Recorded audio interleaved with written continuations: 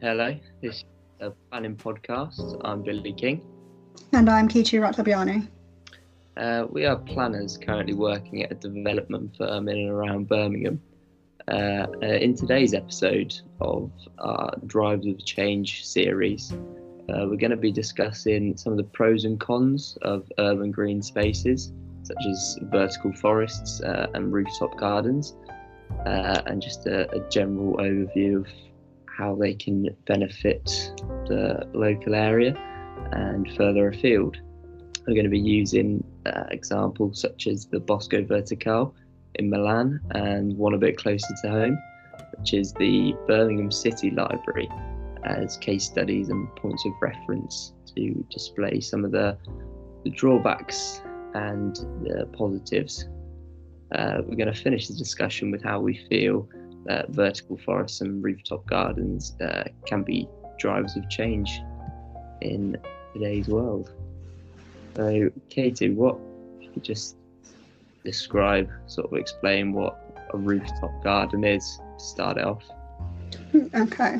Well, a rooftop garden can be seen as planting different things have been around for billions of years, basically since 600 BC, and people have been planting vegetables or stuff from their roofs as just extra real estate, and it's deemed to be safer.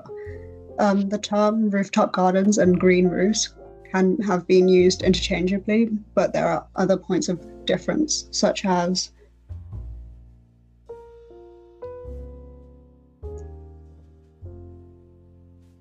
which have been pointed out by architect in Chicago.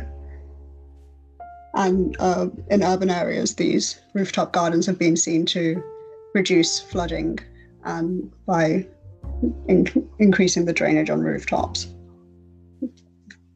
Well, they're not all too common, are they? They're sort of quite scarcely populated in England anyway. I think they're a bit more popular for abroad in nicer climates than ours. Yeah. Vertical forests have a similar core idea to them. In April of 2017, Stefano Bori is an architect based in Italy, and he revealed his radical ideas that he was going to build forest cities, which was aimed at combating urban pollution. The vertical forest was one of the original ideas. It was a concept that was based out of urban Milan to create a green belt around the city to prevent sort of urban sprawl in the area. A similar concept was for a city in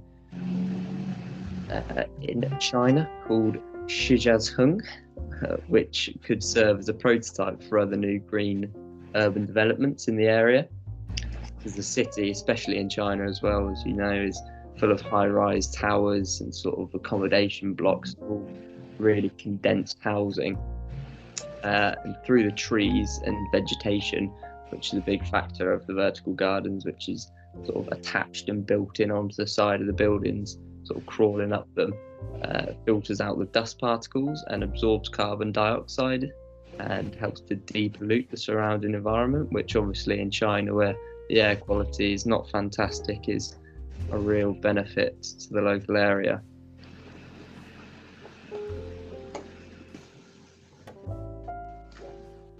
So can you think of any other pros or cons of having these green spaces in urban areas? Yeah, well, especially in places like China, like I said, in Milan, very industrious cities that do commonly have poor air quality. The improved air quality is a massive plus, as well as not only having physical benefits, but the social aspect of it as well. Because obviously in these accommodation blocks and sort of really condensed housing, there's not a lot of social space usually, which the vertical gardens, the vertical forest, and rooftop gardens as well create a real social space, whether it be on top or sort of a balcony sort of thing. It creates a place where people can go, sort of plant their own plants and all that sort of thing. What about yourself? What do you think some of the core pros or some of the drawbacks to either of them are? Well, there are a few economic pros, such as improving the thermal performance of a building, as well as the longevity and lifespan of the roof and the building. However, like as we said as using the Birmingham Library as an example, maintenance costs went really high up, especially when they were trying to work around public visitors and trying to make sure that they're cordon off certain areas in order to maintain like the plumbing and electrics. And also all of that installation can also add to the cost of having that in place. Yeah, I suppose drawing into the economic point there as well, just by having the rooftop garden there can draw in people that wouldn't commonly visit the area. So just having that there will probably drive tourism and just to sort of see the rooftop gardens, similar to the vertical forests as well in Milan.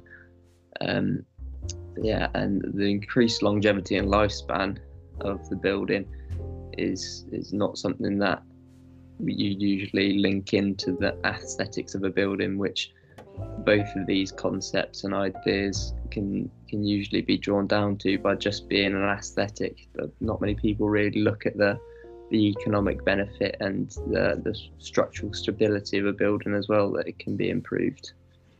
Yeah. But coming in with that, staying on that point, it's also really costly to implement and uphold these ideas as well, isn't it? Because it's just to build them in the first place, but the maintenance costs can be extremely high, which can put off quite a lot of potential people that would adopt this idea. Yeah, definitely. But I guess it kind of gets outweighed by the social and mental health benefits of having a green space right near you. As we've seen, like in this pandemic, it's been like kind of a blessing to have more green spaces, something to look at while you're stuck inside your house or somewhere to go. So as the cities start getting more and more congested, a little bit of greenery can be refreshing to the eyes and definitely uplift spirits at this point in time. Yeah, well, not only that, it also, in quite a lot of cases, I don't think in the Birmingham one, but further afield in China and Milan, etc., it can also support the local wildlife, having these green gardens where they actually have living species in them as well, which obviously, like you said, great boost for your mental health. It's great for the residents there. Yeah, and obviously increasing the biodiversity in the area. Yes, exactly. But coinciding with that and the supporting of the local wildlife, the rooftop gardens can carry a risk of helps in some circumstances, but can also carry a level of risk to the structural soundness of the building due to the increased weight load. Obviously, it's quite heavy to have all those plants and everything on top there. It can cause drainage issues, which obviously aren't the be all and end all and not the most dangerous thing in the world, but it's just something to consider for potential developers or for anyone that's looking into it.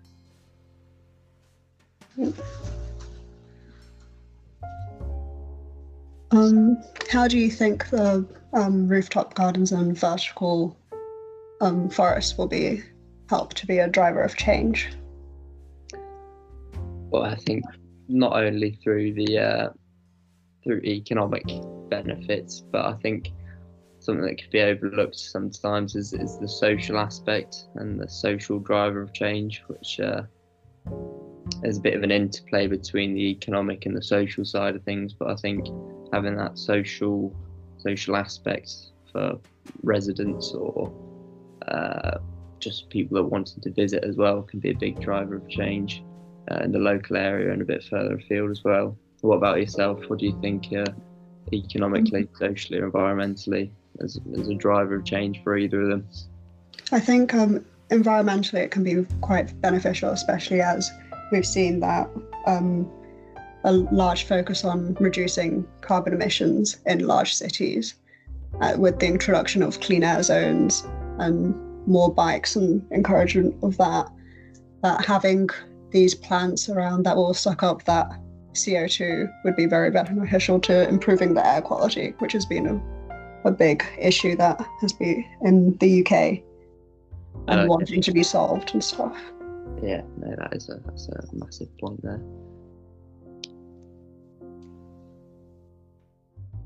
Well, obviously with the introduction of a new technology, there are going to be teething issues, and one of those might be the high cost element of installing all of those to make sure that you get the benefit of improving the environmental aspects of the area.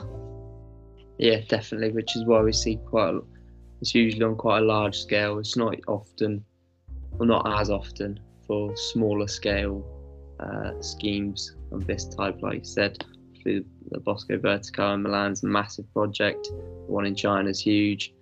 So maybe finding a way in the future to decrease the setup and maintenance costs will encourage smaller schemes to take up and adopt these ideas.